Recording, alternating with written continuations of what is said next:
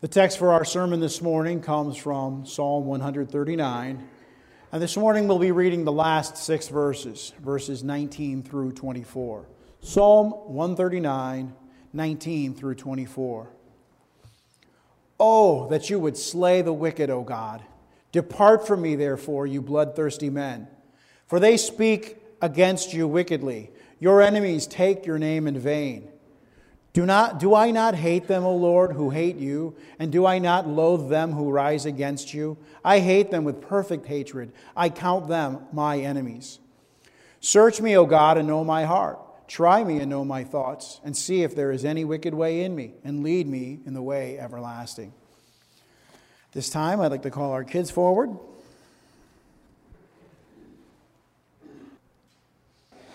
Every time we end our church service, we pray what we call the Lord's Prayer. Actually, we pray it here at Freedom's Reformed Church at the end of every meeting we have. And some of you may do like our family does. We pray this prayer as a family after our own time of family worship. Near the beginning of the Lord's Prayer, we say, "Thy kingdom come." The word "thy" is another word for "your."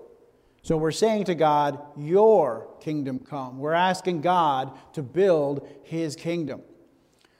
All kingdoms have 2 types of people in them: the king and the citizens.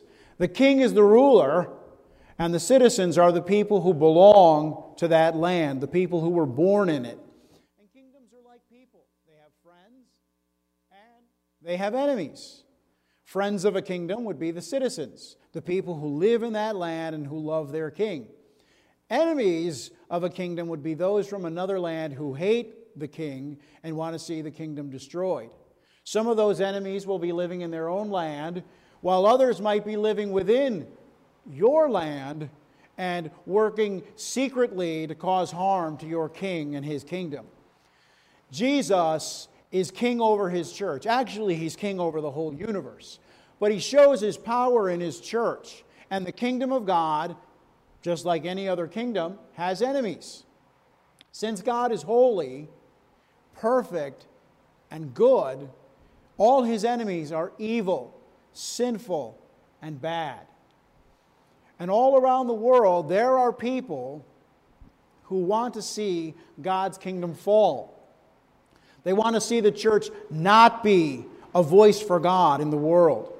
And this is because they love their sin.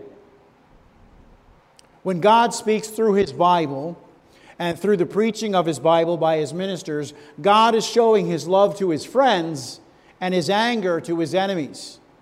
Jesus said that He is the light of the world. And what this means is that whenever His word is preached, the light of God shines on the darkness of the world. The darkness of the world is its sin. And Jesus said that men love darkness more than light because they love doing sinful things. Now, the Bible calls the enemies of God, the world, the flesh, and the devil. Now, the world doesn't mean the planet Earth. It means the life of the whole world, all the people in the world that live as enemies of God and His Word. The flesh, that's our sinful nature.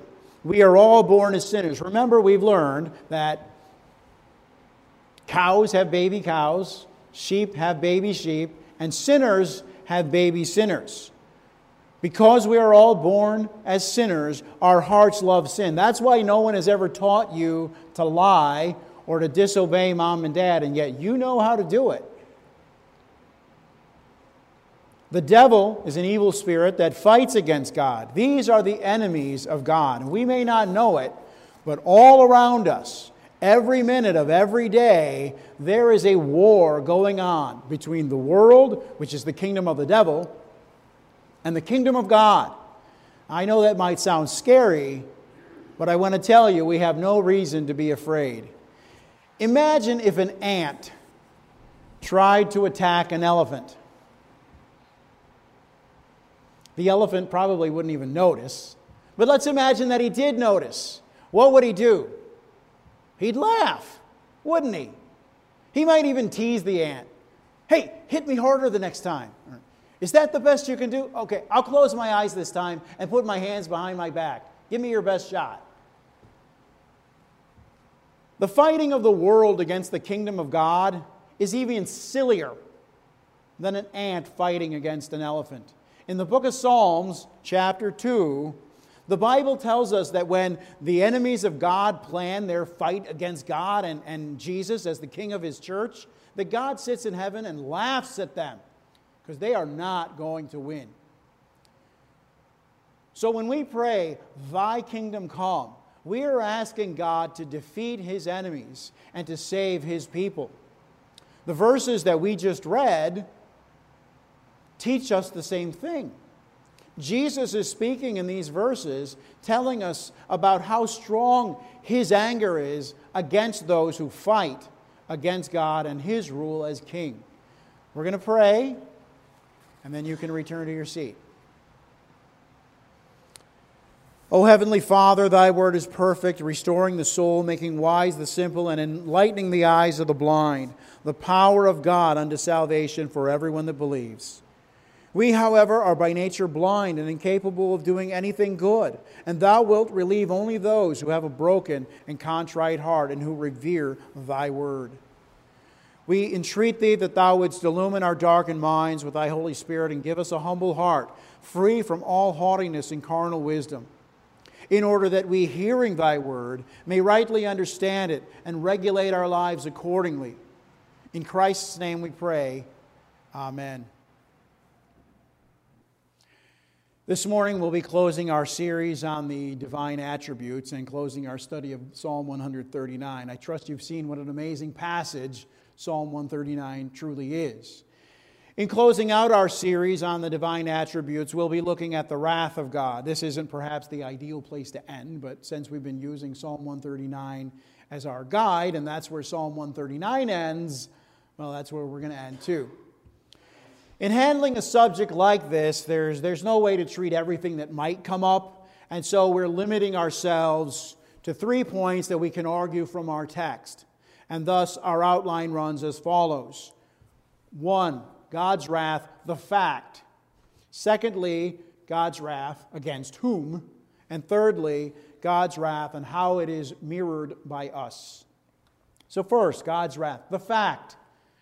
Last week we noted how dangerously wrong it is to say that God loves everyone the same. I know that at first blush that might sound shocking to us, but I'm going to insist that this is because we have been inundated with liberal twisting of Scripture. Church history is my particular field. If you haven't figured that out yet, give me a little more time.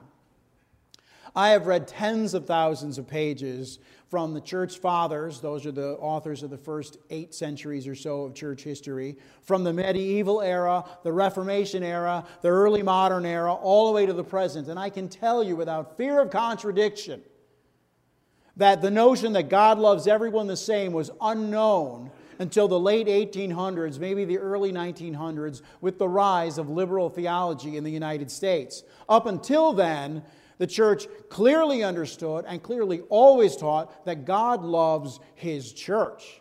Now, the church has always been cautious about naming names because none of us are all-knowing, and so we could never say that this guy's too far gone for God to save. But to say that God loves everyone the same, even those He casts into hell, that's an innovation of the last 125 years.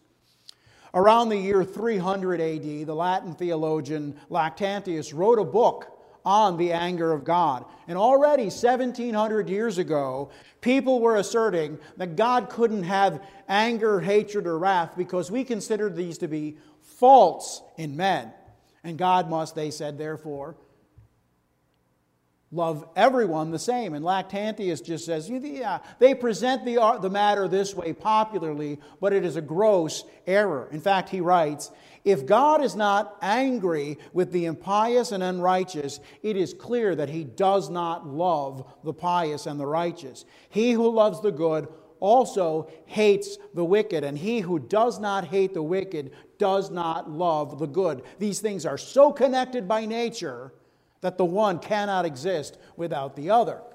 1,700 years later, liberal logic, aka foolishness, argues that since God tells us to love our enemies, therefore we have to assume that He loves everyone the same.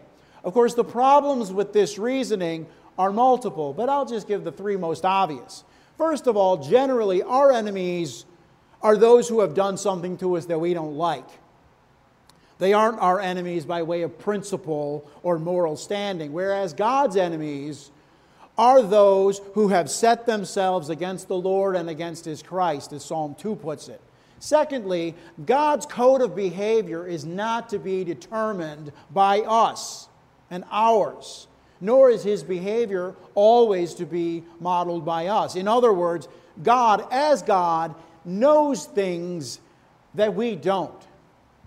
And as the sovereign creator, ruler, and judge of the universe, He acts in ways that are completely right for Him, but would be totally inappropriate for us.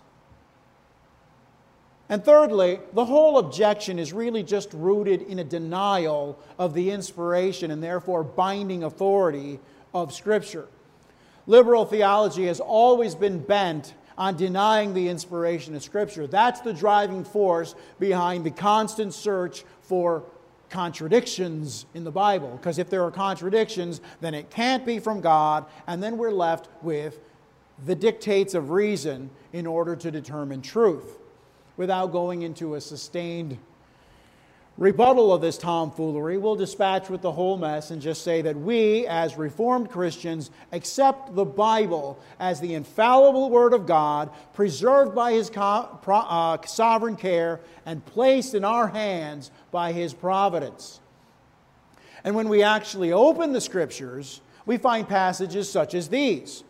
Psalm 5, verses 4 through 6. For you are not a God who takes pleasure in wickedness, nor shall evil dwell with you. The boastful shall not stand in your sight. You hate all workers of iniquity. You shall destroy those who speak falsehood. The Lord abhors the bloodthirsty and deceitful man. Psalm 11, verses 4 through 5. The Lord is in His holy temple. The Lord's throne is in heaven. His eyes behold, His eyelids test the sons of men. The Lord tests the righteous, but the wicked and the one who loves violence, His soul hates. Proverbs 6, 16 through 19. These 6 things the Lord hates, yea, 7 are an abomination to Him. A proud look, a lying tongue, hands that shed innocent blood, a heart that devises wicked plans, feet that are swift in running to evil, a false witness who speaks lies, and one who sows discord among brethren. Now you might be wondering, why is Pastor talking about God's hatred of the wicked? I thought the subject was the wrath of God. Well, I'm glad you asked. The point I'm trying to make is that God pours out His wrath on His enemies, those whom He hates. I have to doubt the intellectual honesty of a man who says that God loves everyone alike, yet still casts at least some of them into an everlasting hell. I can't imagine that anyone can hold these two ideas up before their mind's eye and not see the massive problem of trying to believe both at the same time. Granted, there are a lot of evangelical Christians who would eschew the label liberal, but would still hold to the idea that God hates the sin but loves the sinner. People of this persuasion would handle the text of our sermon this morning quite differently. They would assert, and I'm not making this up, I've heard it with my own ears, and I'm willing to bet many of you have too. They would assert that David is clearly sinning here in Psalm 139. Christians, they say, are not to have such an attitude. Any kind of statement in this way is always sinful, they would say, whether in the Old Testament or in the New Testament.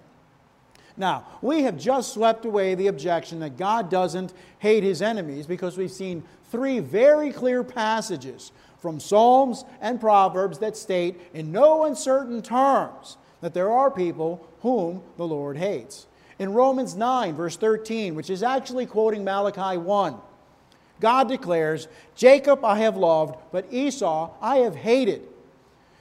Now, the liberal advocates of the universal fatherhood of God and universal brotherhood of man have argued that hated in this text means loved less. I know it's hard to control the urge to laugh, but these people are dead serious. Of course, if they were right, then why wouldn't loved mean hated less? Esau I've hated, but Jacob I've hated less. Would it be comfort to the children of God to be told that God hates them less than those He sends to hell? Would it comfort the children of God to be told that those whom He sends to hell, God loves them a little less than He loves His own children? You see the insanity, the crazy lengths that people have to go to when they refuse to take the Bible seriously as the very Word of God. If we're prepared to take the Bible seriously and say, okay, there are people whom the Lord hates, we come to the obvious question, which is the second point of our sermon. Who? Against whom does God's wrath burn? Who does He hate? Well, we don't need to speculate because our text specifically names those whom God hates, and therefore those against whom His wrath is reserved. Jesus prays in verse 19, "Oh, that you would slay the wicked, O God." In the following verses, these wicked are further described or labeled. Bloodthirsty men, men who speak against you wickedly, those who take your name in vain, those who hate you, and those who rise up against you. I think it might be helpful to look at these one at a time. Bloodthirsty. Wow, I wonder if there's a better description of our society. Since 1973, this land of the free and home of the brave has mercilessly slaughtered 62 million infants. Mao Zedong's Cultural Revolution killed 20 million. The Soviet regime killed 20 million Soviet citizens. The Third Reich is reputed to have killed 6 million. Our jaws drop in horror at such numbers, but combine all three and they're small potatoes compared to us.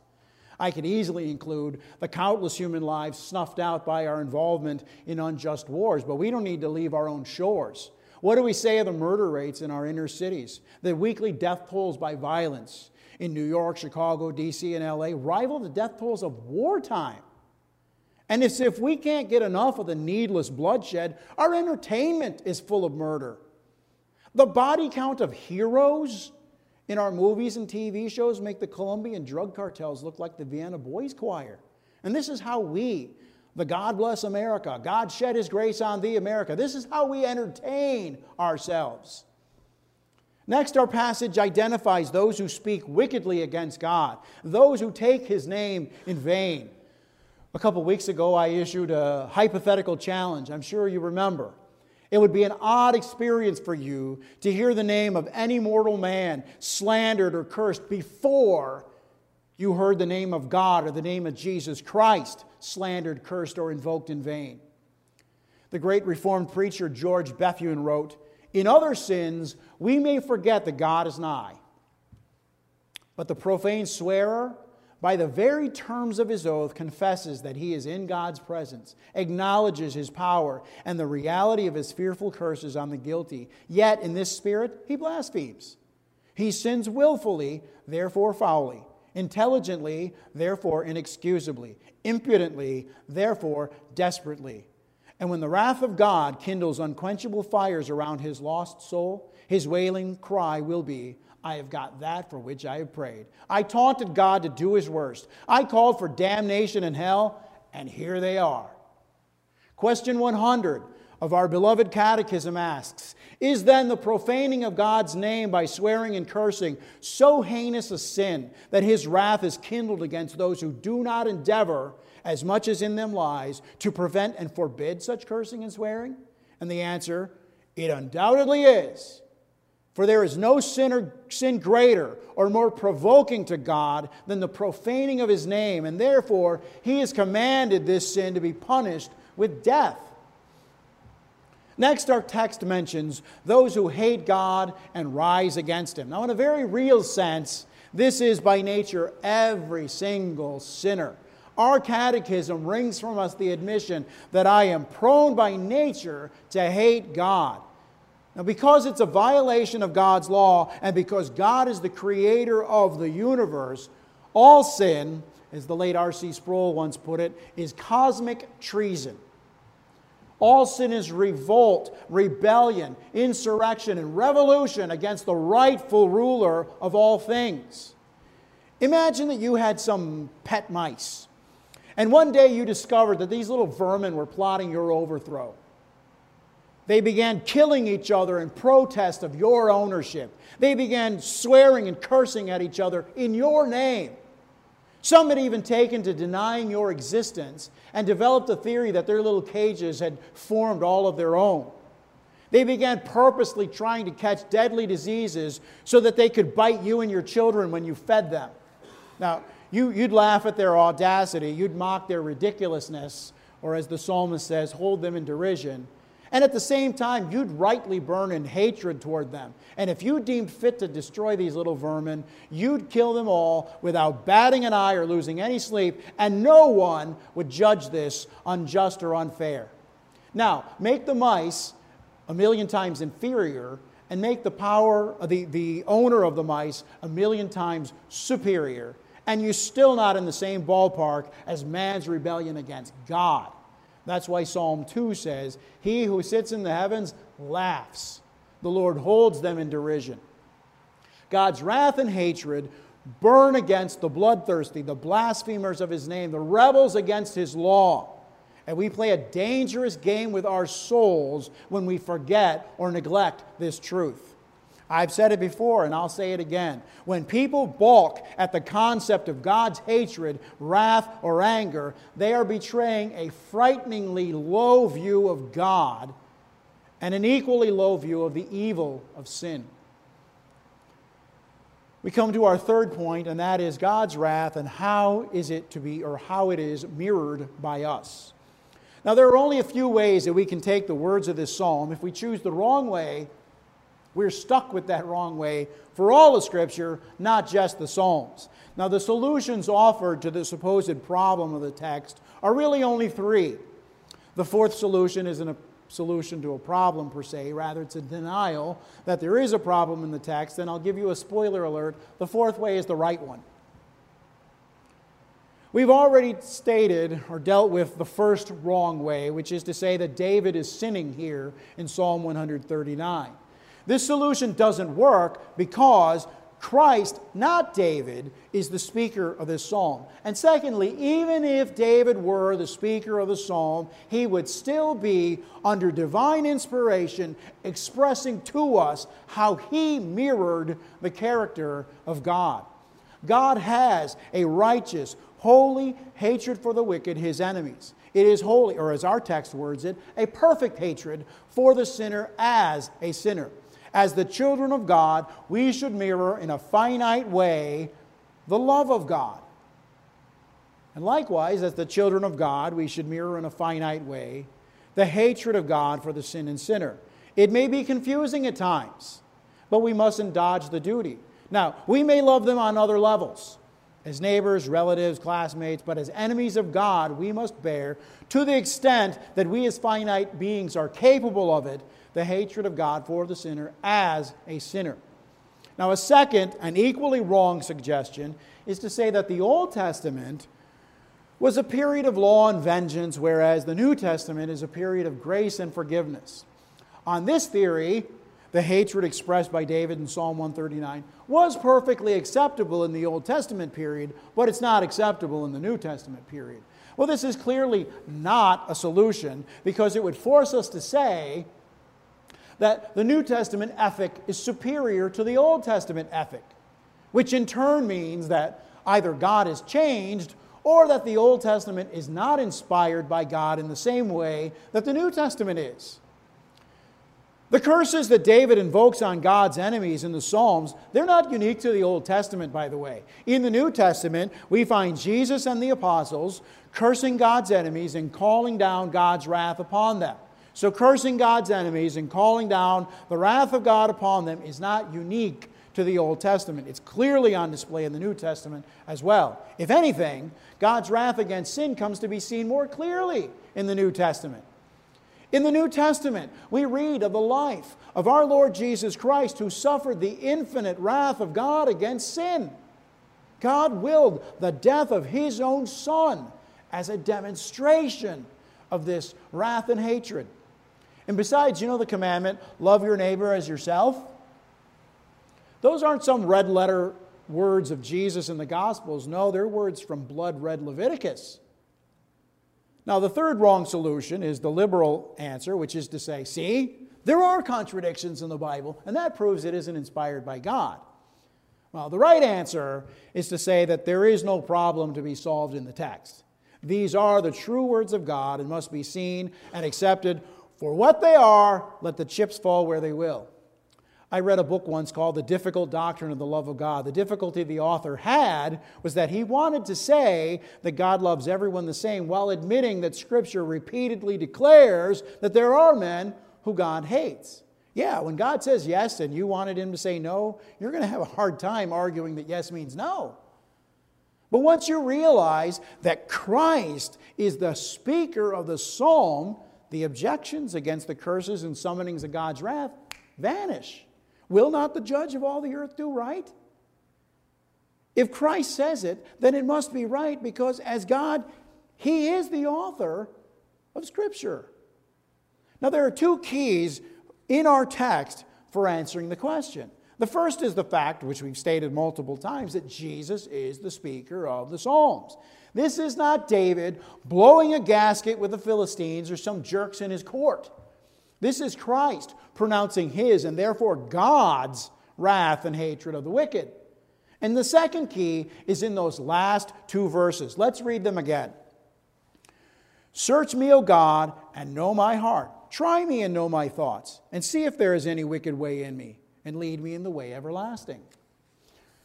Notice that the psalmist is appealing to God on the basis of his own pure heart. This shows us that Christ is the speaker, because David could never have done that.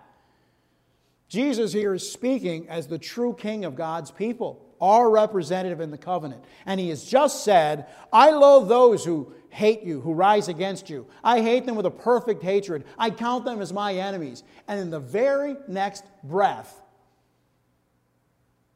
he says, search me and know my heart. You'll see there's no wicked way in me. In other words, this loathing of rebels against God, this hatred against them, this counting them as my enemies because they're God's enemies, none of this is sin.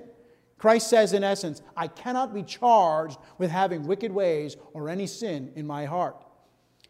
Now, the personal application of what we studied this morning, I'm sure this is what you've been waiting for, is this. We take God's enemies as our own in Christ rather than considering as enemies those who might have wronged us. That's how we can hold two apparently disparate things together without contradiction.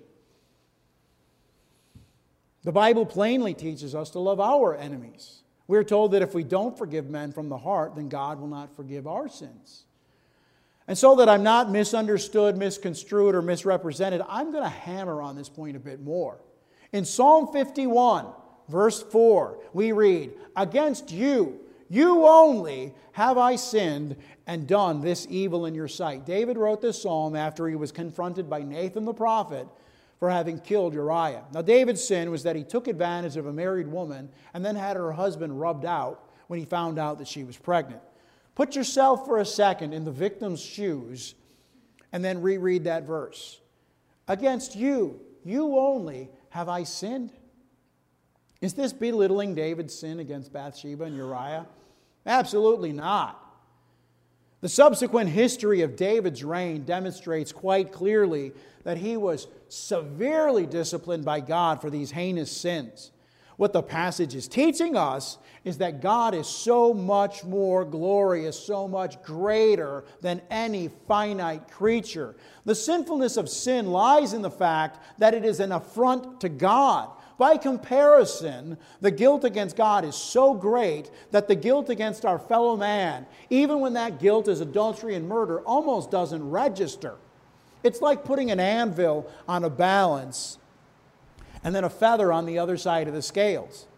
The feather is real. No one will deny that.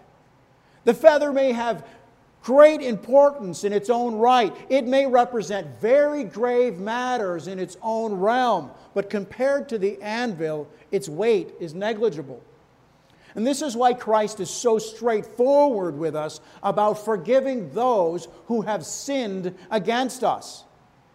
He says, if you do not forgive men their trespasses, neither will your Father forgive you your trespasses. And he is not saying that forgiveness is earned.